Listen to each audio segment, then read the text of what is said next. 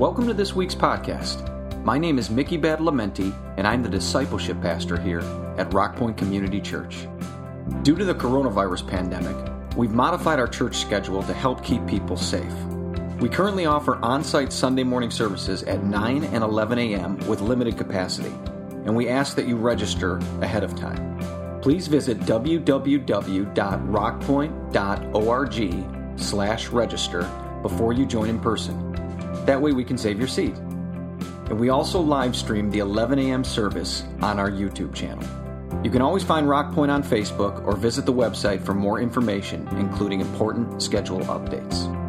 And while COVID may have affected how we do church, it cannot diminish our efforts together to be the church. We look forward to connecting with you. Enjoy the podcast.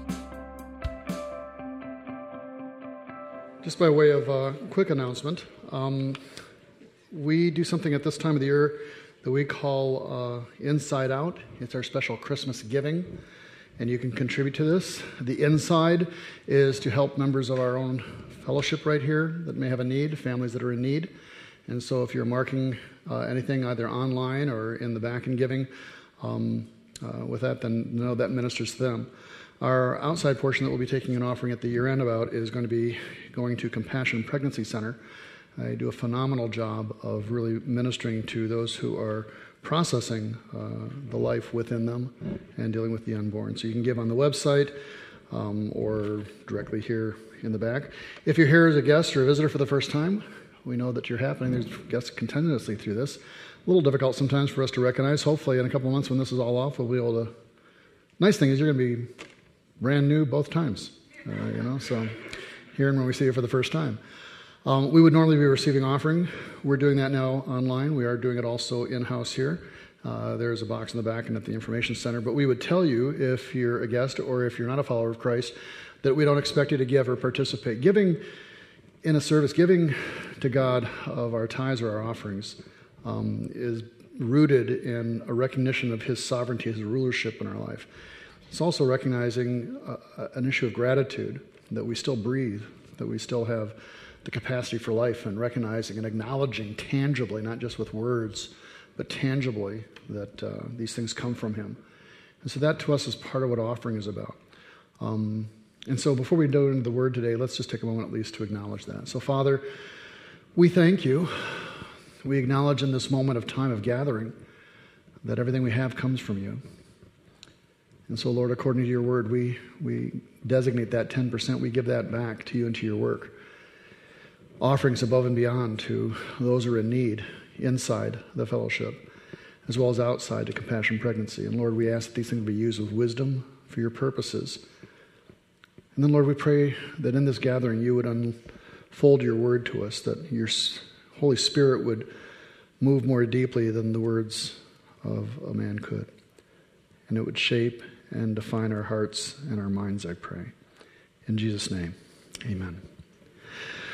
We have just finished a series, sort of, because it's kind of leaking over, that was entitled The Long Way Home. I told them this next section is going to be titled creatively The Long, Long Way Home, but we're bypassing that.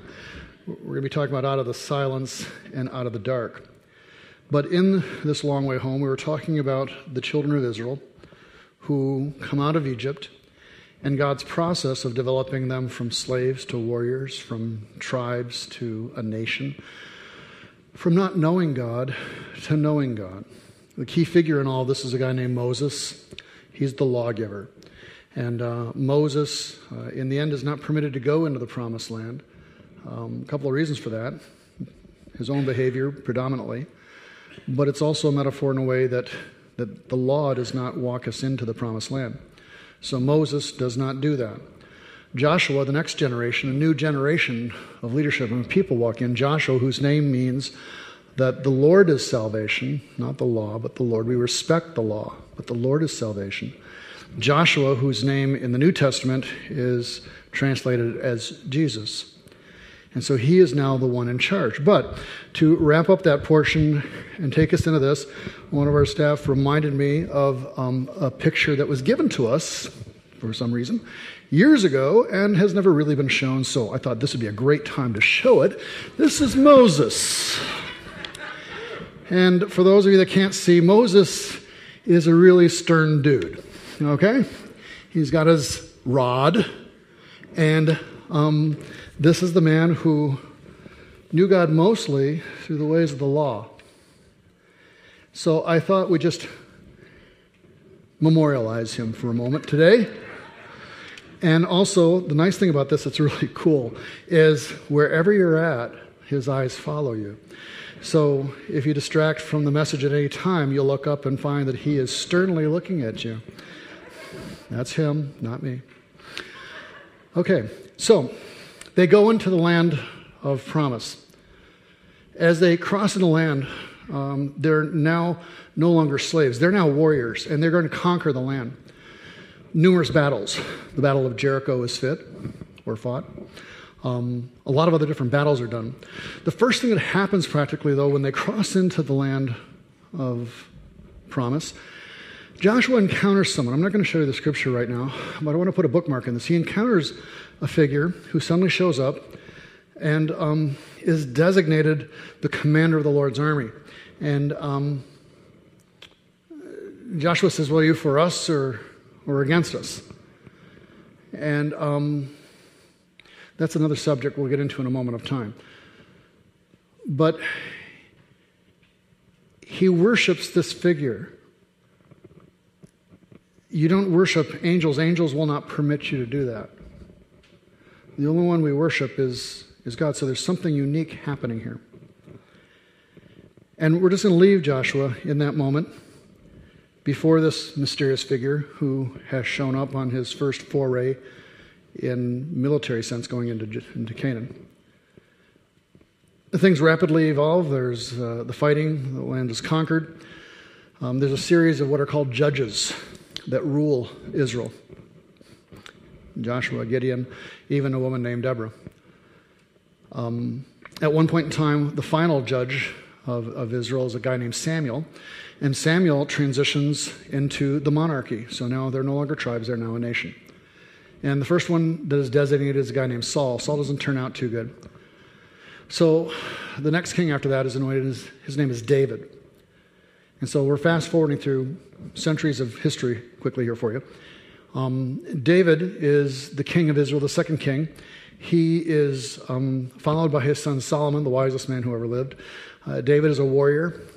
He's a poet.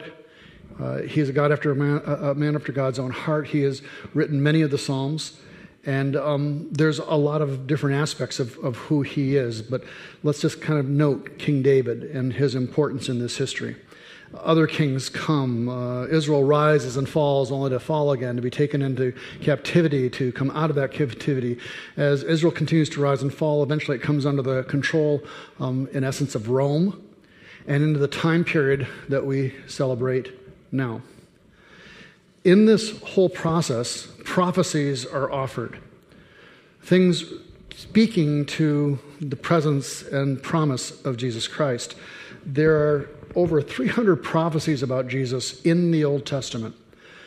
These prophecies are specific enough that the mathematical probability of Jesus fulfilling even a handful of them, let alone all of them, is staggeringly improbable, if not impossible. In fact, Peter Stoner, who was a chairman of the departments of both mathematics and astronomy at Pasadena College, years ago was so passionate about biblical prophecy that he got together with over 600 students from InterVarsity.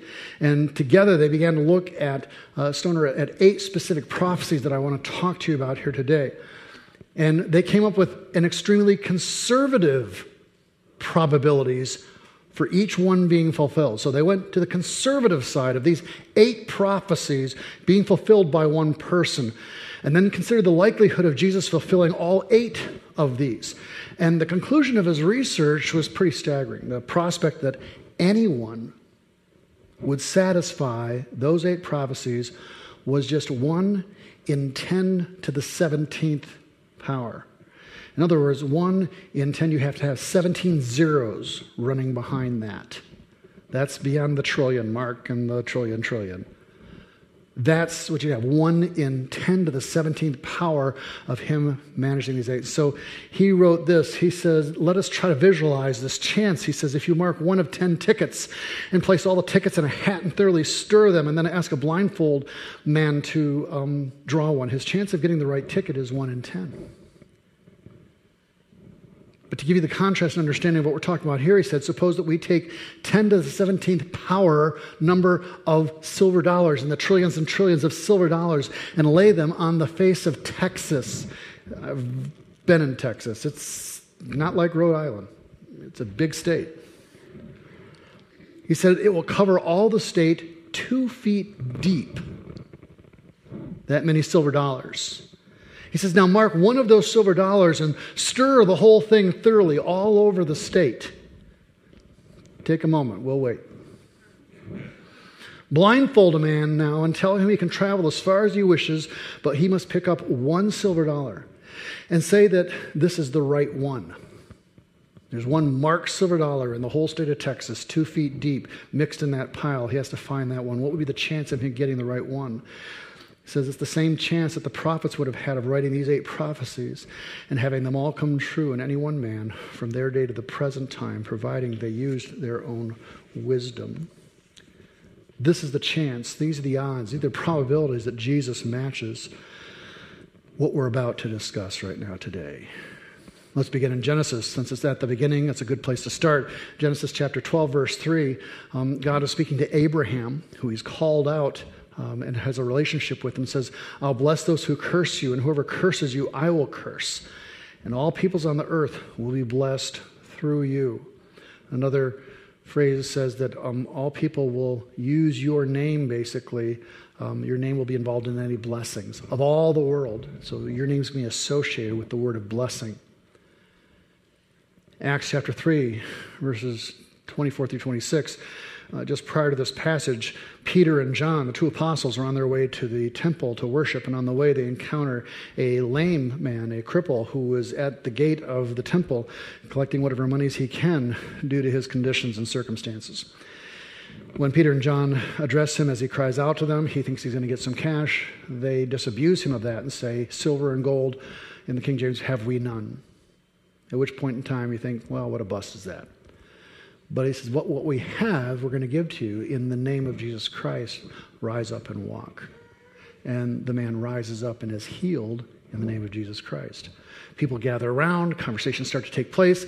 In the midst of those conversations and them trying to explain to them who Jesus is, he says, indeed, beginning with Samuel, the last of those judges, as I said, all the prophets who have spoken have foretold these days. Everyone who's prophesied talk about this. And you are heirs of the prophets and of the covenant God made with your fathers. He said to Abraham, through your offspring, all peoples on the earth will be blessed. And they're trying to point to the idea that Jesus is the fulfillment of that prophecy, that through Abraham's line is this individual, the Messiah, who's going to bless all people on the earth, including Americans and every other mix of country that we have in this gathering right now. Goes on to give a little bit of a guideline of how this is going to go. That's very specific. It's not just Abraham, but it's going to be specifically through his son Isaac. In Genesis chapter 17, verse 19, God says, yes, but your wife Sarah is going to bear you a son. You're going to call him Isaac, and I'll establish my covenant with him as an everlasting covenant for his descendants after him. Not Ishmael, who's the eldest, who's already present at this point, but to Isaac. In Romans chapter 9, verse 7, Paul says, not because their descendants are they all called Abraham's children. On the contrary, it's through Isaac that your offspring will be reckoned. Goes on in Genesis chapter 28, verse 14.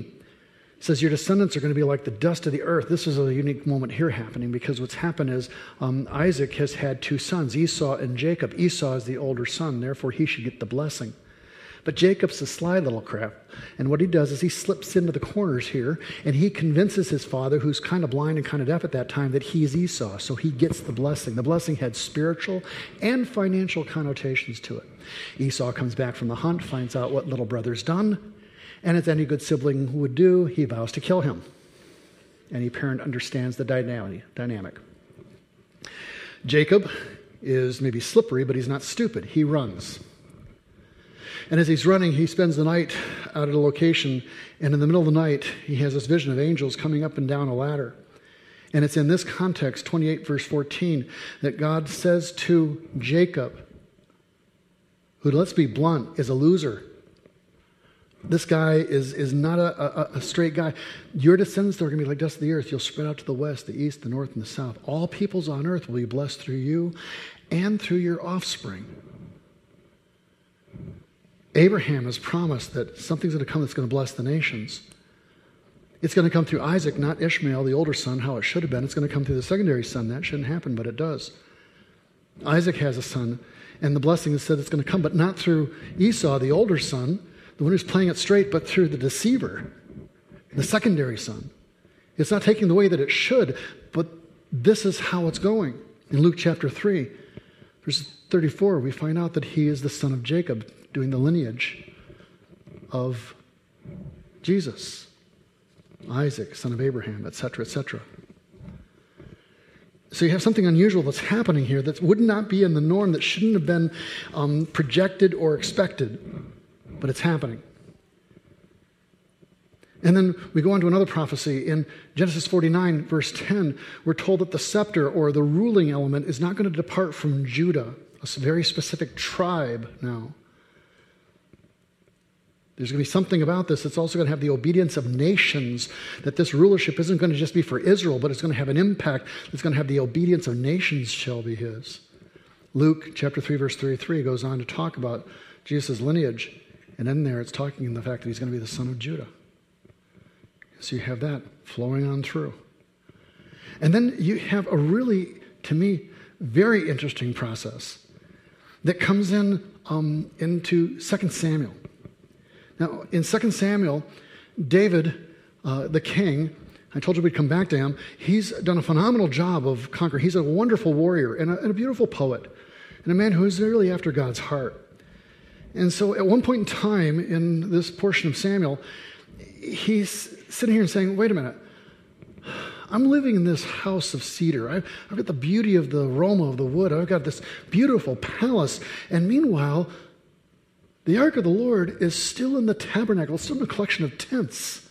It's not right that I should be living in this house, this beautiful palace, and the ark of the Lord is still in tents. I'm going to build a temple for God. I'm going to build an incredible edifice. Nathan the prophet says, hey, whatever you're thinking is good. God's with you. I mean, I'm sure. They both go to bed, and later that night, God shows up in a vision of Nathan and says, not so fast, Nate. He says, that's not how it's going to play out. Someone else is going to actually build the house. And I want you to go and tell David this, and I want you to share with him. And he shares with him a whole long item, but this is one part that he comes to in 2 Samuel chapter 7, verse 12 and 13, as he tells David he's not going to be the one to build. He says, when your days are over and you rest with your ancestors, translated, when you die, I will raise up your offspring to succeed you. Fair enough. Your own flesh and blood. And I will establish his kingdom.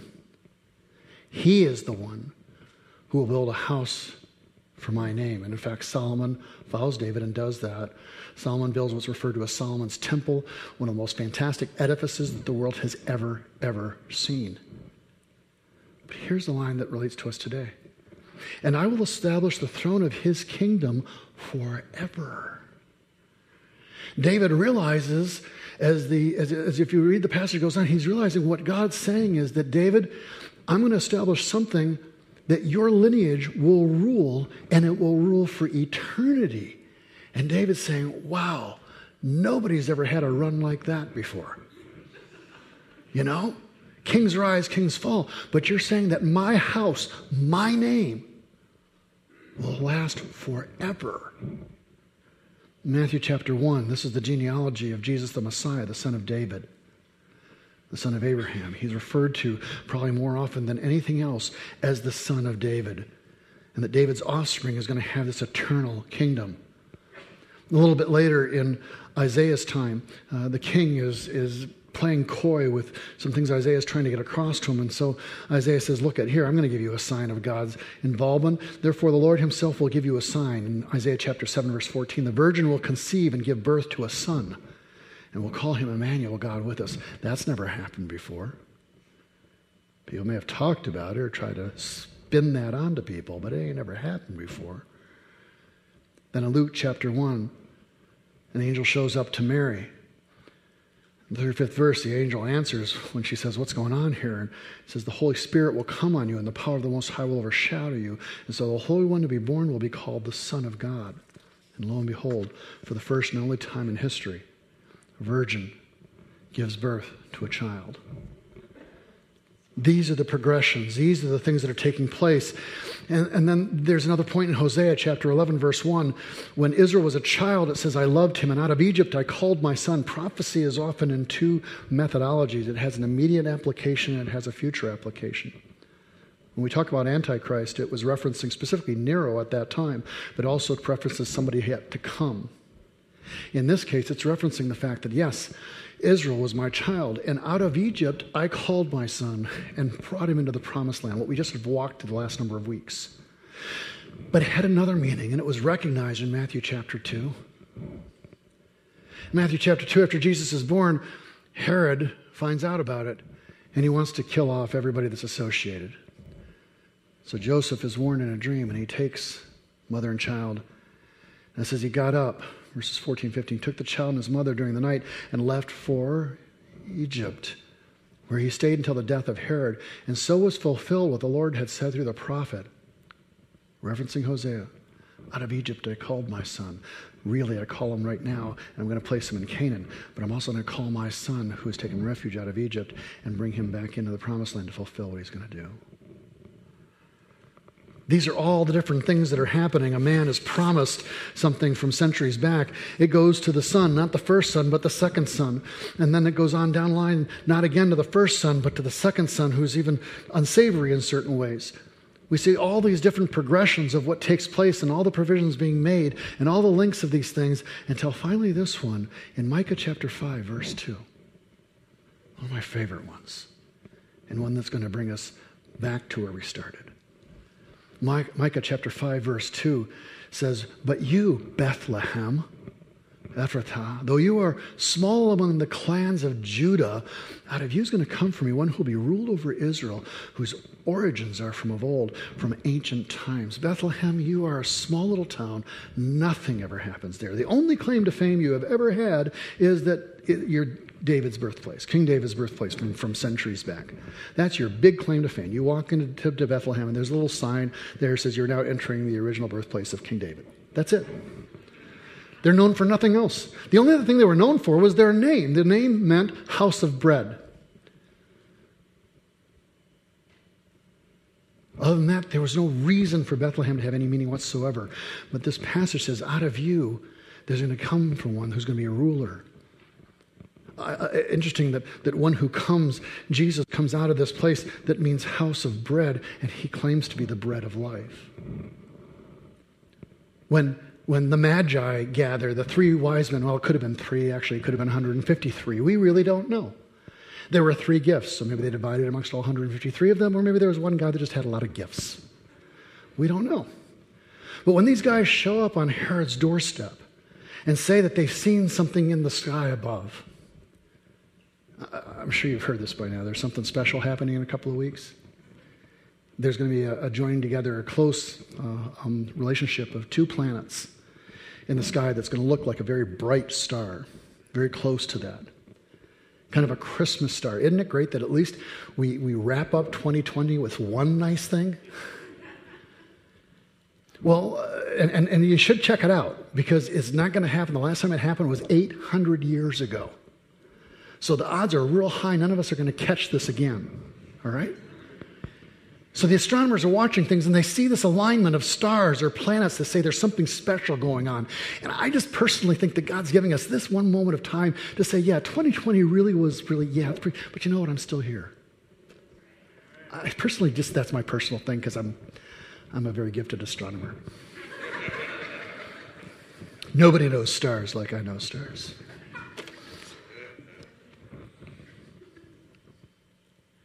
So they see it and they come. And Herod says, what's this all about?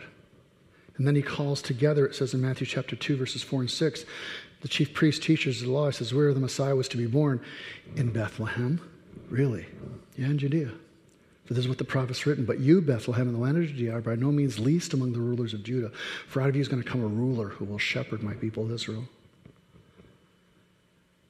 All of these prophecies, just 8 of them right here, really.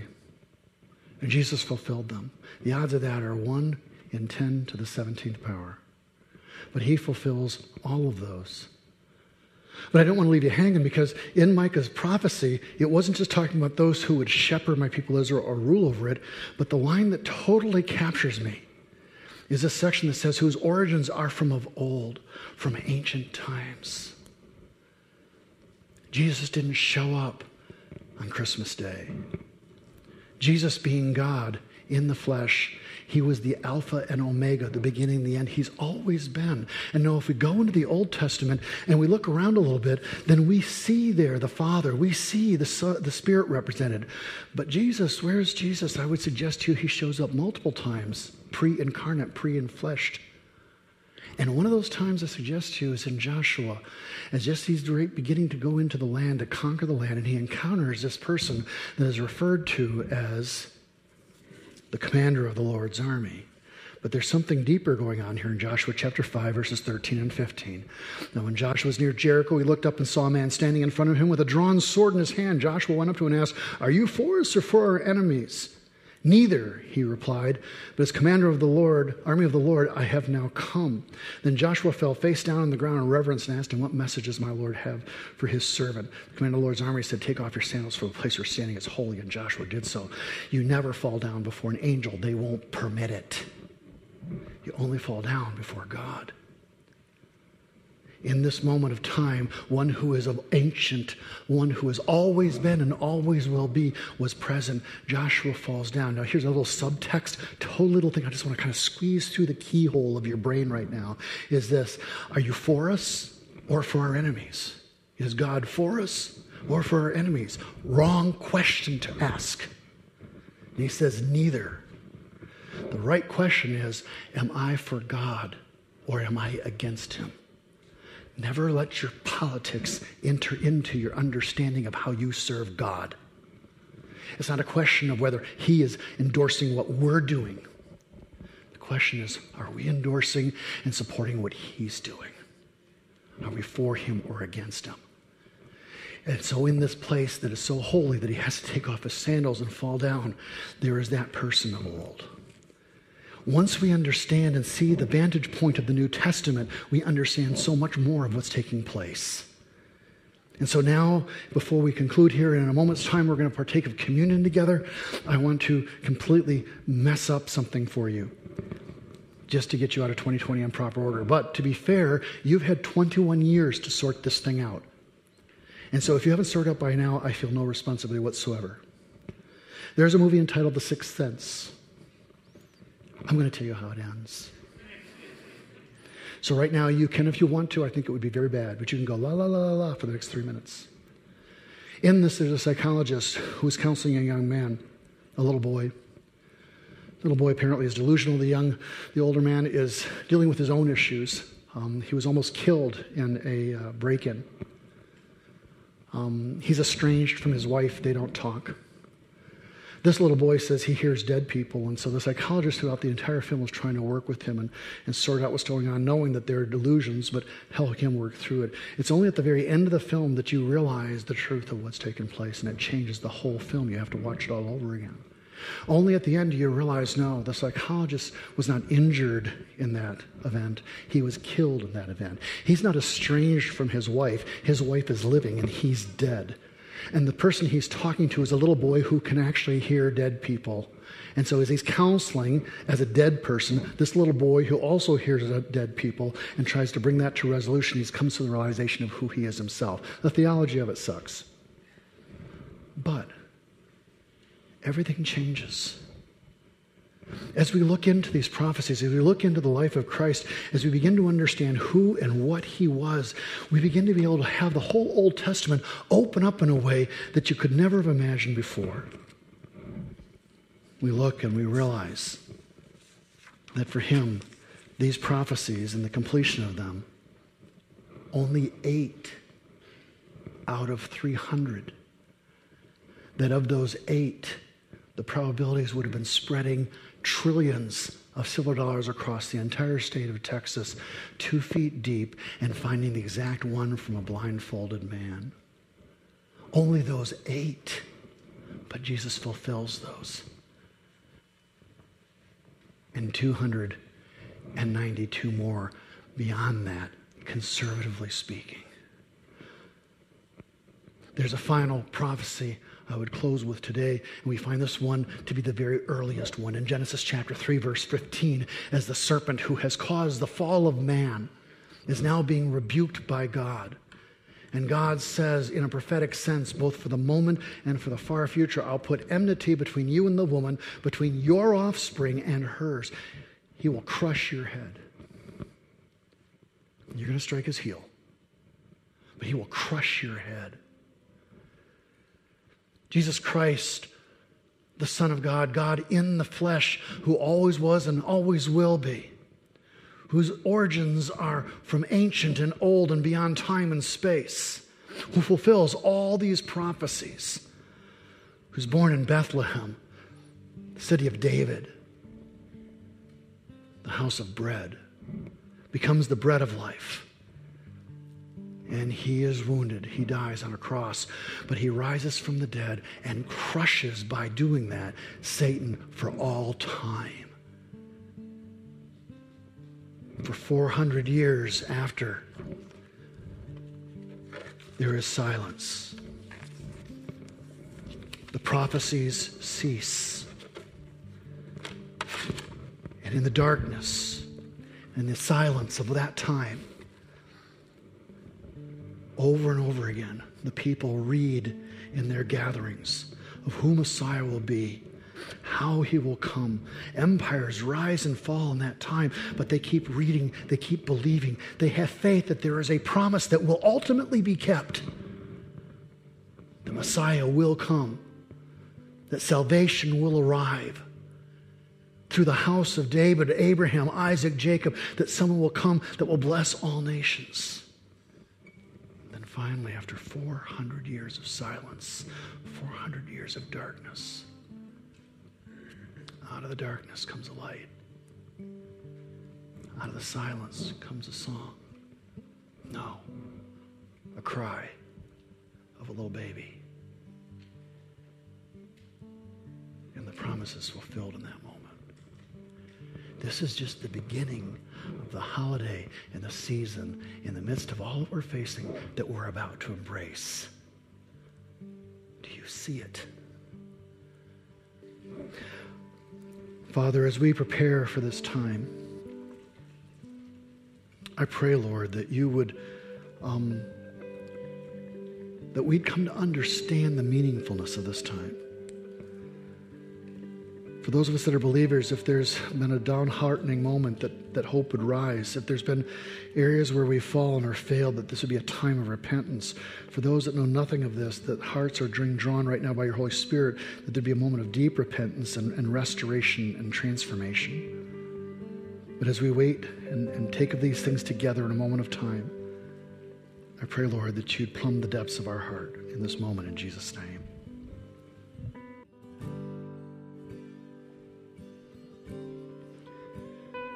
We have 3 more Sundays and 2020 is out.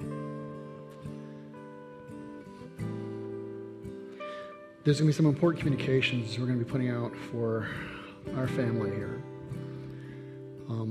If you're on our mailing list and on that email list, then great, you're going to just pay attention over the next week or 2 and you'll get some instructions. If this is your home church and you're not on that, let us know. Otherwise, if you're joining us by live stream, you're welcome. But there's a few things we want to communicate, so just pay attention to that. There's prayer available out in the atrium following this, or if you just want to stay for a while and hang out, that's fine too. 3 weeks, and it's a fresh start. This is Christmas. And no matter what's happened in this year or is going to happen, this is still the time when God's Spirit reigns over all. Don't lose sight of that.